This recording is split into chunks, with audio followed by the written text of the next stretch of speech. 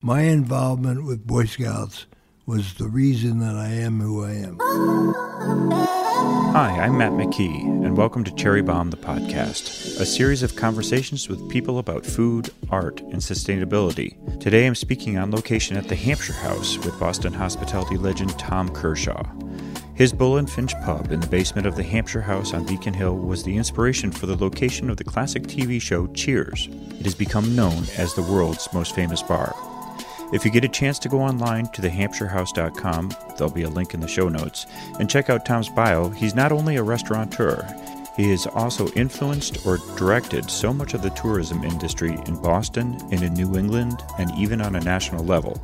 I would argue that he even influenced my decision to move here to Boston. This episode is sponsored by my Sweet Glass series of photographs. I created this series with the mission to start conversations in the room about the bigger topics of food, art, and sustainability. This podcast is the companion piece to that project where I get to share with you some of the discussions that Sweet Blast has inspired. You can browse and purchase images in the Sweet Blast collection at theartofmattmckee.com. First of all, Tom, thank you very much for being here. Oh, nice to meet you. Through Cheers, you are one of the reasons why I ended up moving to Boston, because as a child, my parents brought me to Boston on a tourism trip, and of course we went to the Bull and Finch, and then went to watching the shows on Cheers, and always looked at the outside of the building and was like, okay, this is a place I could come and live. Oh, great. So it brought you to Boston. Absolutely. I came here for graduate school. That's how I got here. Loved it. Left, and a couple of years later, found an opportunity to come back, and been here ever since. Your Bull and Finch pub here at the Hampshire House in Boston was the inspiration for the location of the classic TV show Cheers. That took place in the basement bar, and now it's the world's most famous bar. Well, back in 1968, I had gone through a series of psychological testing to see where I should be career-wise, because I was not being very successful after getting an engineering degree from Swarthmore College and a Harvard Business School degree. And I knew that it was just a matter of finding something that would fit with me and my personality. These tests came back and said that my interest was a sole item, a pinnacle, an acme, hospitality. And I said, well, hospitality is what I do after 5 o'clock. I either go to a party or plan a party or go meet some people, whatever and whatever.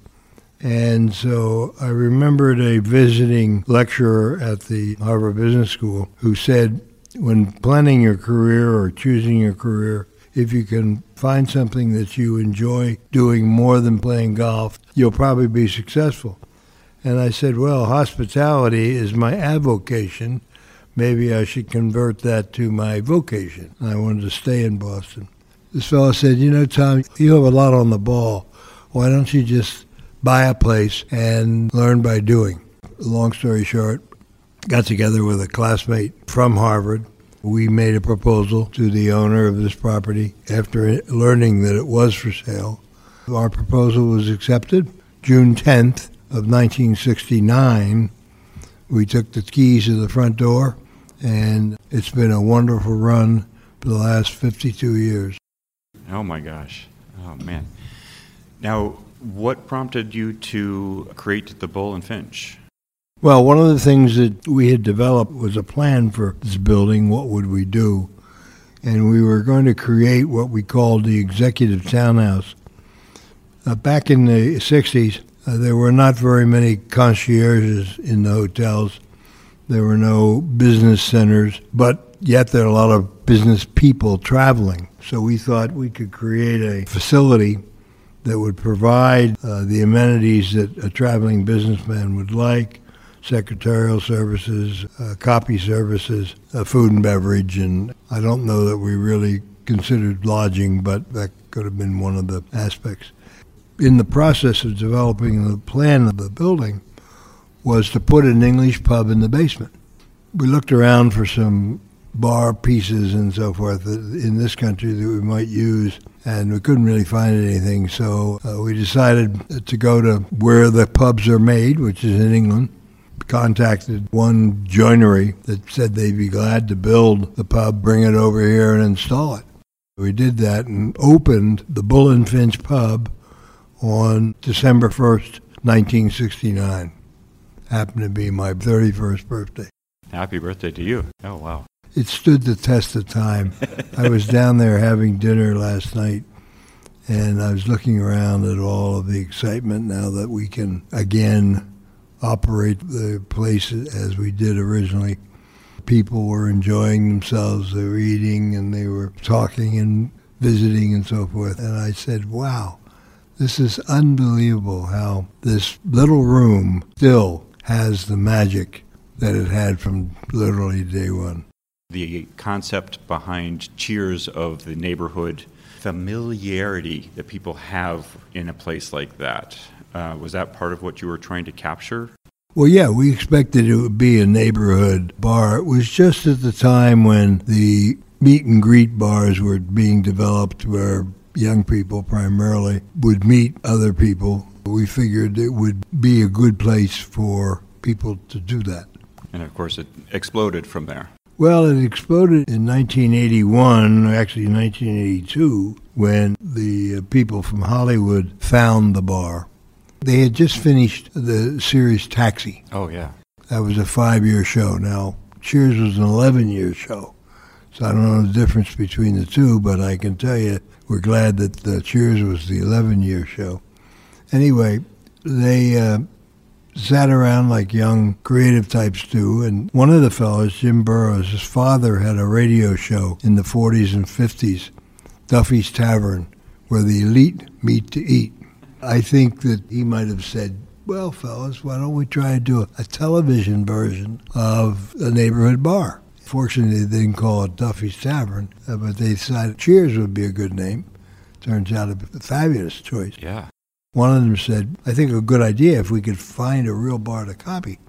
And so Jim Burroughs, the fellow that was from the East Coast, said, well, if we're going to look for a neighborhood, we got to go east of the Mississippi, where the neighborhoods are. In fact, why don't we go to Boston, because Boston has not only a lot of neighborhoods, they have a lot of political and sports activity that would serve in the scripts. They didn't like any of the places they went to visit the first day they were here.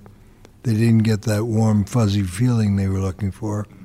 So they went back to the hotel room, which happened to be the Ritz, which at the time was around the corner, and looked in the yellow pages. And I had, with my Harvard Business School education, had learned for $5 more a month, I could list the Bull and Finch Pub in bold type. Well, B being the second letter of the alphabet, we were the first establishment listed in this category. They liked the name, they liked the location. They said, why don't we go over there this afternoon and check it out? So they walked around the corner, literally, and walked into the pub and had a very pleasant time with our affable bartender, Eddie Doyle, and went to look at 5 or 6 other places that they had identified in their search. Came back the next morning. When Eddie went to the front door to open it, these 2 people were standing there. He said, haven't I seen you folks before? He said, yeah, we're those California types that were in yesterday. Can we come in? He said, sure, I'm opening the door. They came in and they looked around and they said, this is it. This is it. Oh, my gosh. And they went to the pay phone, not the cell phone, and called their mates in California and said, Eureka, we have found it. Oh, my gosh. That is awesome. That is awesome. I found out just how involved you are with the Boy Scouts of America. And one of the things that I always want to find out about when I'm talking with people like you is how much of these early experiences before you were out of college and things like that influenced how you made decisions, how you lived your life. My involvement with Boy Scouts was the reason that I am who I am. It was interesting.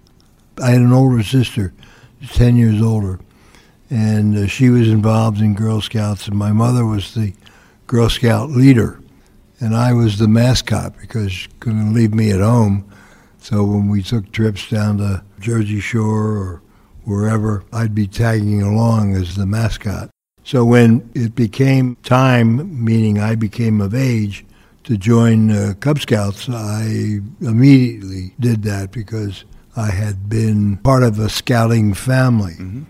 So I'll never forget, first there's a series of badges you can gain for doing certain things in scouting, and particularly in Cub Scouts. And in the Cub Scouts, the first badge is your parents are your judge. And there was one particular thing that I was supposed to do for the first badge, and it was to do a somersault. Well, I couldn't do a somersault. I mean, here I am, 8 years old, and I can't do a somersault. My father said, Tom, I will approve you, meaning say that you were able to do all these things, if you promise me you'll go on and earn some more badges. I went on to be an Eagle Scout. And so there was that achievement, that opportunity as a young man to focus on specific goal, that being an Eagle Scout, and all of the things required to get to that point. And you also received encouragement. And in addition, I also became involved in the leadership of my pack in Cub Scouting, and then when I went into Boy Scouting, my troop. And I became the senior patrol leader. And so Scouting, not only what you learn with the various oaths and laws and so forth, but it's an opportunity as a young person to participate in leadership of fellow people, same age people. That just started me on the path of being a leader in literally every organization I've ever been in. Scouting was very, very important. Wonderful. It still is. I've not only received the Eagle Award, but later in my life, there was an honor developed called the Distinguished Eagle. And for those scouts who had gone on to do things in the community, they were given this Distinguished Eagle Award. They started an Eagle Scout Hall of Fame. I was the first inductee in the Boston chapter of that. Oh, wow.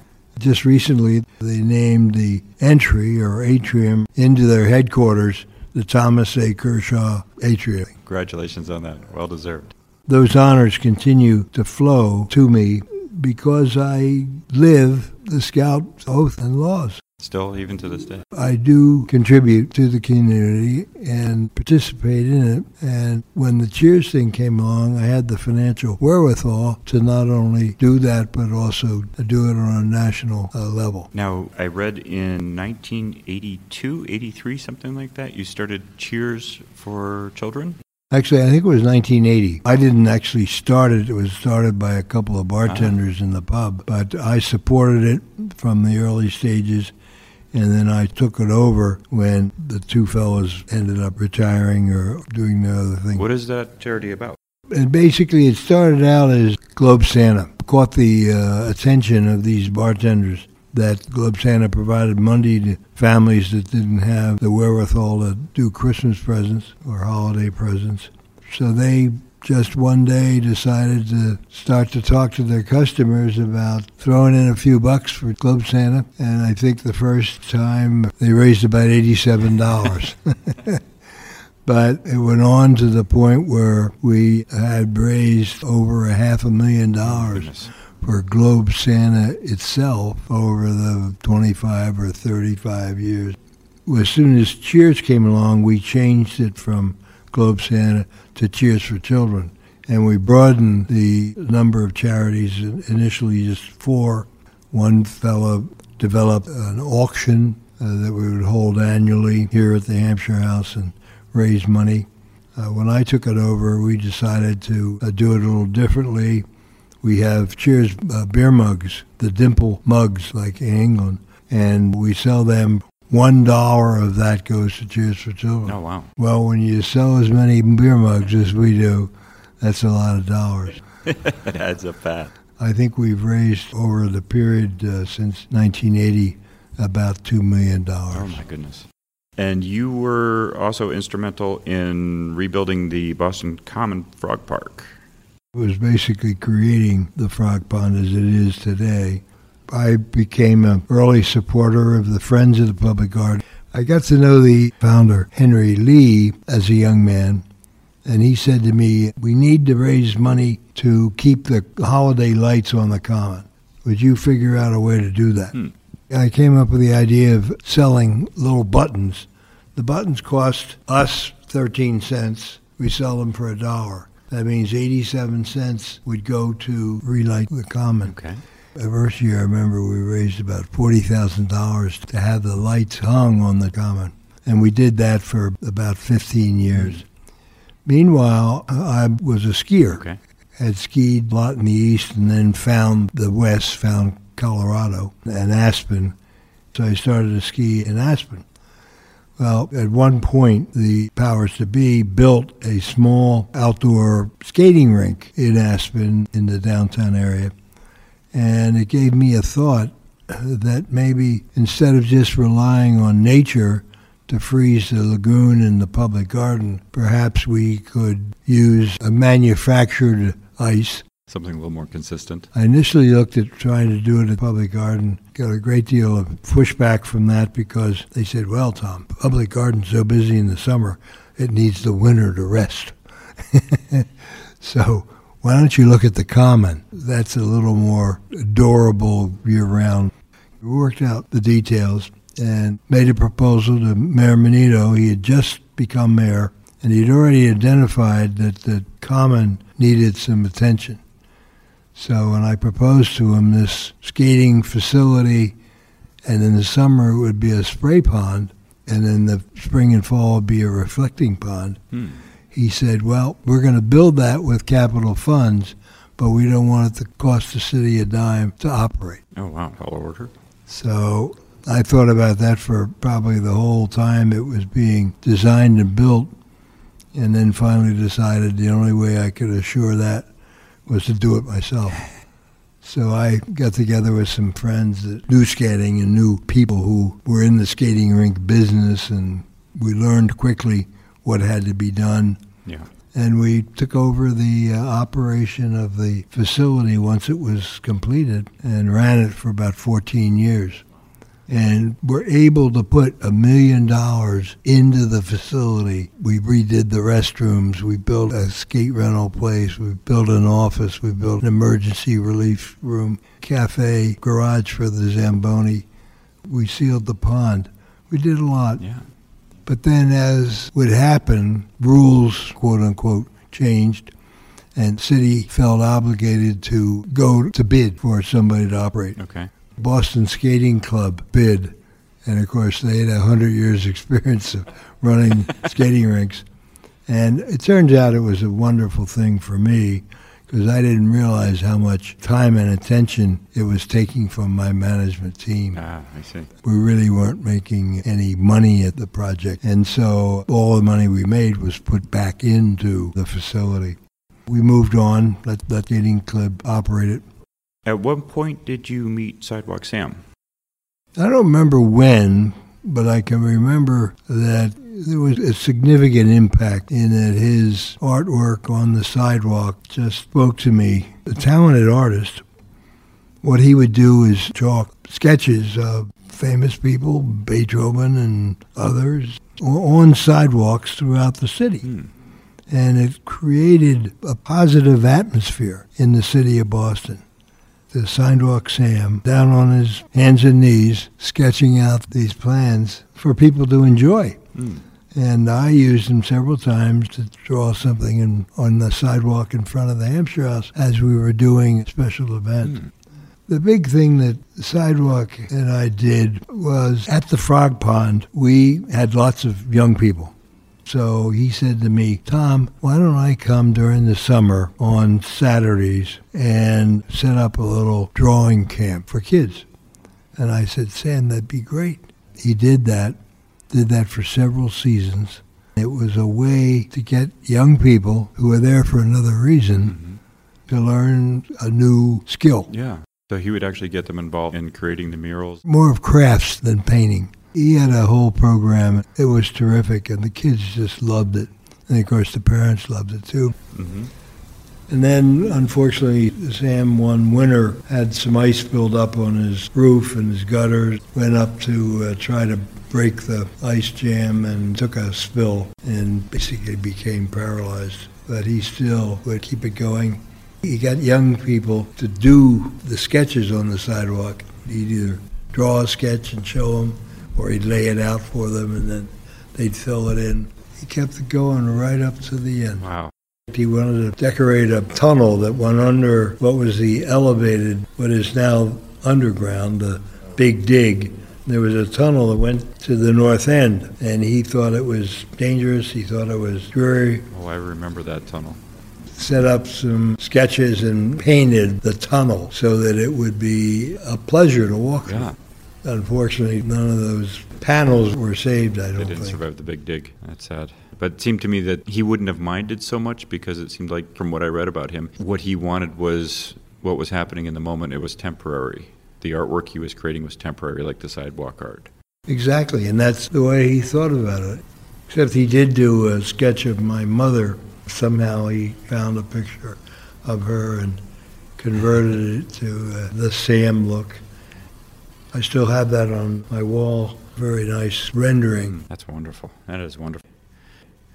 What is one thing that you wish you had known back in the day? It's one secret that you would have told yourself. There's one major thing that I would have changed, and that is my major in college. I was in the engineering program, but then at the end of your sophomore year, you chose mechanical, electrical, or civil. Father was a mechanical engineer, and all my buddies were going mechanical. Considering all the building and construction and everything else that I've done, I would have been better suited to study civil engineering than mechanical engineering. Mechanical engineering ended up lots of pumps and things like that, whereas civil engineering is structures. But I probably wouldn't have gotten into this field if I had. End of the day, what's your comfort food? What's your favorite meal? Favorite meal would be bluefish, poached and stewed tomatoes, served with corn on the cob and sliced tomato and onion with a balsamic vinaigrette dressing. Oh, that sounds delicious, and you've got it all planned out already. I do a Portuguese-style preparation, which I learned in Nantucket. That has been my standard special meal for probably 20 years. Oh, my gosh. That's wonderful. Is there anything that you would like to bring up at this point? I think the fact that this television show shows our facilities and has given me the opportunity to be more successful in business than I had been has given me the opportunity to give even more attention to the community and to the activities involved in our industry. I was president of the Massachusetts Restaurant Association. I was chairman of the board of the National Restaurant Association. I served on the executive committee of the Travel Industry Association of America, the National Organization of Tourism. I was the chairman of the Greater Boston Convention and Visitors Bureau for 18 years. Wow. And all of those things require the wherewithal to travel and contribute and participate. That's been a real pleasure. You know, restaurateurs, until recently, really weren't thought of very highly in terms of their skill level or commitment. The business is a tough one to make a buck. That's why the Cheers thing was such an important addition to what we were able to do. Brought in a lot more visitors than we would otherwise see. You know, it was nice to be able to accomplish all those achievements when I was a younger, more vigorous man. I'm now recognizing that getting older is not easy. I really appreciate you listening to this episode of Cherry Bomb the Podcast, the companion piece to Sweet Blast, which can be found at theartofmattmckee.com. Today's guest is Tom Kershaw. He's an inspiring person who touched my childhood through Cheers, the Boston Frog Pond, and in so many ways through his work in the hospitality world. I hope you enjoy this conversation as much as I did, and we'll share a link to the podcast with your friends. If you have questions, suggestions, or comments, feel free to drop me a line at matt@mckeephotography.com. This episode of Cherry Bomb the Podcast is produced and edited by me with consulting help from Suzanne Schultz and Canvas Fine Arts, and further editing help from Bill Shamlian at Orb Audio. Thanks for listening, and let's start the conversation.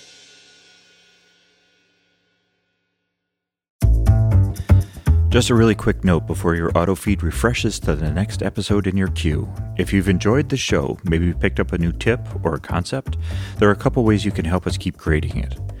Click on the link at the bottom of the show notes for buymeacoffee.com/Matt McKee. Coffee is life around here. Also in the show notes is a link to theartofmattmckee.com where you can browse art from my Sweet Blast, Promethean Dreams, and Tools series of portfolios, as well as others. Get some art for that special someone in your life. And if that special someone is you, don't feel guilty. It should go without saying, you deserve nice things too. And last but certainly not least, share this episode with your friends on social media. Let them know you enjoyed it. And then you can start your own conversation.